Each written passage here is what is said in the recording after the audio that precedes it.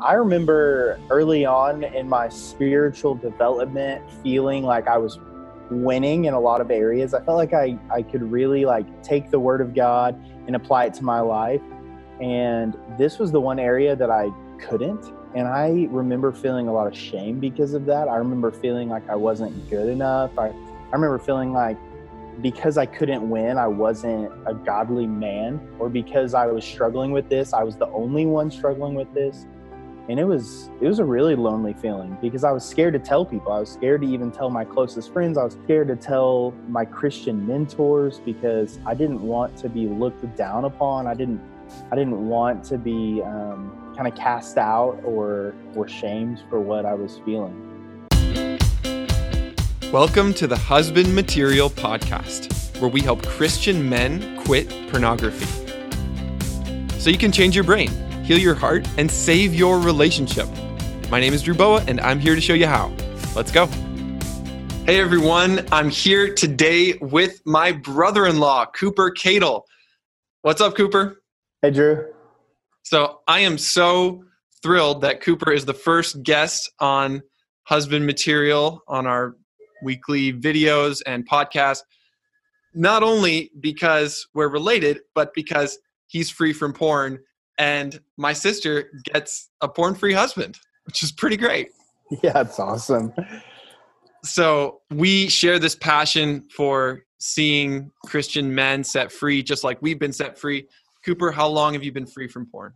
Drew, honestly, at some point I quit counting.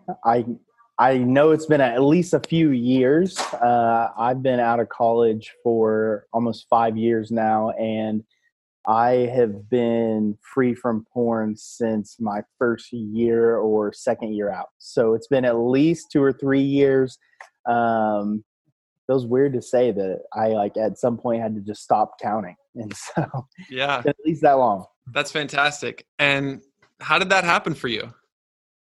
It was a process. So it was a long process, but it was a process. And I remember in college, after making a decision, hey, I want to give my life to Christ. I want to go all in for Jesus. And when I did that, I remember my life radically changing. I gave up alcohol. I gave up a lot of different areas of my life, my anger issues, just a lot of different things that I struggled with, areas of sin. But that was not one that I was able to give lordship to Jesus in. I just struggled with it. And after a couple of years of growing in my relationship with Christ, I just began to feel helpless in that area. And it probably wasn't until I was really ready to admit that I was addicted and that I needed help. And what I was trying wasn't working. And only then did I actually start to see success. Yeah, I remember you telling me how alone you felt. I did feel alone. I remember early on in my spiritual development feeling like I was winning in a lot of areas. I felt like I could really take the word of God and apply it to my life. And this was the one area that I couldn't. And I remember feeling a lot of shame because of that. I remember feeling like I wasn't good enough. I remember feeling like because I couldn't win, I wasn't a godly man, or because I was struggling with this, I was the only one struggling with this. And it was a really lonely feeling because I was scared to tell people. I was scared to even tell my closest friends. I was scared to tell my Christian mentors because I didn't want to be looked down upon. I didn't want to be kind of cast out or shamed for what I was feeling. Yeah, and then at one point you said, okay, I give up. I can't do this on my own. And then what happened? I got help. I was met with, I expected to just be cast out or, put aside and shamed. And what happened was I was met with a lot of grace and a lot of love. I had a couple men who were willing to kind of take me under their wing and say, hey, look, here's what you need to do. Go through this material or go dig into this area of your life and let me help you. It was really weird being able to open up about all of the deepest, darkest things that I'd been struggling with, the things that I was terrified to tell people for years. And then all of a sudden be met with grace and love and truth. And it was just, that was surprising. Yeah, I've experienced the same thing. It's like each time I would tell my story, I'd reveal just a little bit more. And like, okay, are they going to hate me now? and no, they didn't. And then there was one time when I was in college when I shared my specific sexual attractions and the sexual fetish that I experienced. And oh my word, that was the most terrifying thing I'd ever done. And it's like in that moment when people simply accept you in just this kind of empty space, like, yeah, okay. It was like the truth sunk in that these things that I hate myself about don't disqualify me from being loved. And if these sinful, immature college students can accept me, how much more will my Father in heaven wrap his arms around me in those moments? Yeah, those were all things that the scripture says are true about us. But when you're dealing with sexual sin, when you are trapped in pornography, masturbation, any other, fantasy or sexual sin, like, it's hard to believe that those things are true. It's real. I mean, you can hear them all day, but until you take a risk and share and put it all out on the table, and when you're completely vulnerable with all the truth on the table, and then somebody else meets you with, hey, that's okay. It's okay that you've done that. It's okay you've looked at that. It's okay that you feel that way. It's okay that you're still struggling with it. Only until then is it like really starting to, I don't know, until then you can start to believe the things that God says about you. Yeah, that's right. Because until you open up about those things, when people accept you, they haven't accepted everything yet because you haven't shared everything yet. So you got into some groups, you had some mentors, and then you took your healing to a deeper level. How did that happen for you? To be honest, I think it was just a guy in my life who said, hey, you should consider doing some full-time counseling in this area. And I just laughed at him. I was like, no shot. Like, I'm not a crazy person. Like, I don't need counseling.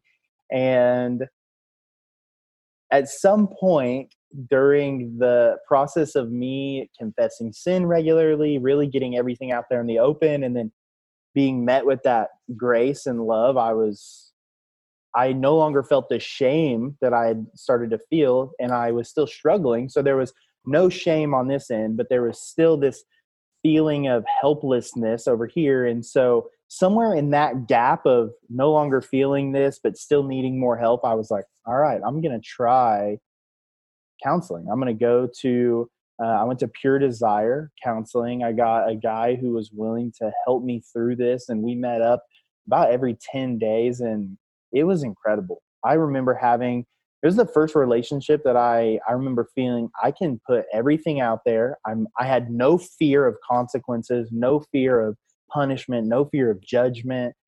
It felt good. It felt really good to have somebody there that loved me and wanted to help me and knew what they were doing, and it was awesome.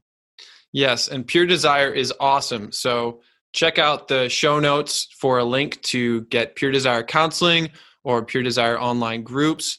And I can also testify they are an amazing ministry. And Cooper, it blesses me so much that you went through that before you met my sister. Like, no kidding. Yeah. I still think about just how lucky I am. I mean, nothing on my own accord do I take credit for that. I really believe that the Lord just blessed me with the right men at the right time. And I'm really, really thankful, because I know that there are a lot of men out there that brought this into their marriage, and that just probably adds so much more shame. It adds so much more guilt. It makes it harder to come out and put all of the truth on the table for someone else. And so I know the longer you're in it, the harder it is. The longer you're in it, the harder it is to really be vulnerable with what you're struggling with. And so I feel really blessed that I caught it this early. Yeah. But I know that there are a lot of men out there that weren't as lucky. Yeah. I mean, we both have that story of God saved our marriages before they started. That's really a good way to put that. He really did. Yeah, he did. And for those of you guys who are married, hey, healing is possible. It is a lot harder because there are actually 3 healings that need to take place: you as an individual, your spouse, and the relationship. And it gets really expensive too, and especially if there are kids in the picture. But for all you young guys out there, like, man, you have the golden opportunity. So, Cooper, it sounds to me like counseling was a little bit different than you expected. I thought it was going to be, I really did. I don't know what it was, the perception I had of someone who would go through counseling or who would seek out professional help for this. I just thought that they had to be really far gone and doing some really terrible things. And turns out that wasn't true at all. And it was foolish of me to compare any of the sexual sin that I was struggling with anyone else's sexual sin. And I was really glad that I ended up doing it. Cooper, what's the best part about being free from porn? So a couple days ago, I found out that I'm going to be a daddy. I know, right? I'm going to be a daddy, and I am so excited. I cannot wait for this kid to come, him, maybe her. And that's going to be my niece or nephew. Yes. And I couldn't be more excited, but I was at a men's conference this past weekend, and one of the men who actually helped do some material that I went through called the 33 series, Authentic Manhood, was there and spoke.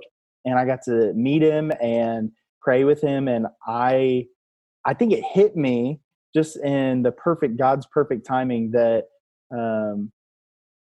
after a long, hard road of recovery, of breaking free from porn, the chain, the brokenness in my family and the generation after generation of brokenness stops with me. It stops. And I get to bring my son or daughter into the world, and I get to bring them into a family that is free of porn and free of shame. And with a mom and dad who love each other intimately, where the mom and dad don't question each other, that we love each other and we know that we are enough for each other, that our marriage bed is sacred. And I'm so excited to bring a son or daughter into that they would not have to feel the shame or the guilt that so many families have had to feel, and that my family has been struggling with for generations of brokenness. And I mean, that has to be the best feeling. I cannot wait. Yeah, I love how you said those curses generationally stop here. They stop now. And that's my prayer for everybody listening to this, that whatever your family background is, however broken, that it stops with you. It stops with us. And right now, there are more opportunities to watch pornography and sexually sin than ever. And there are also more opportunities to heal and grow and change in a deeper way than ever. So praise God for Pure Desire, for the 33 series, for husband material, and for your ministry, Cooper. Yes, absolutely. Amen. Thanks, Drew.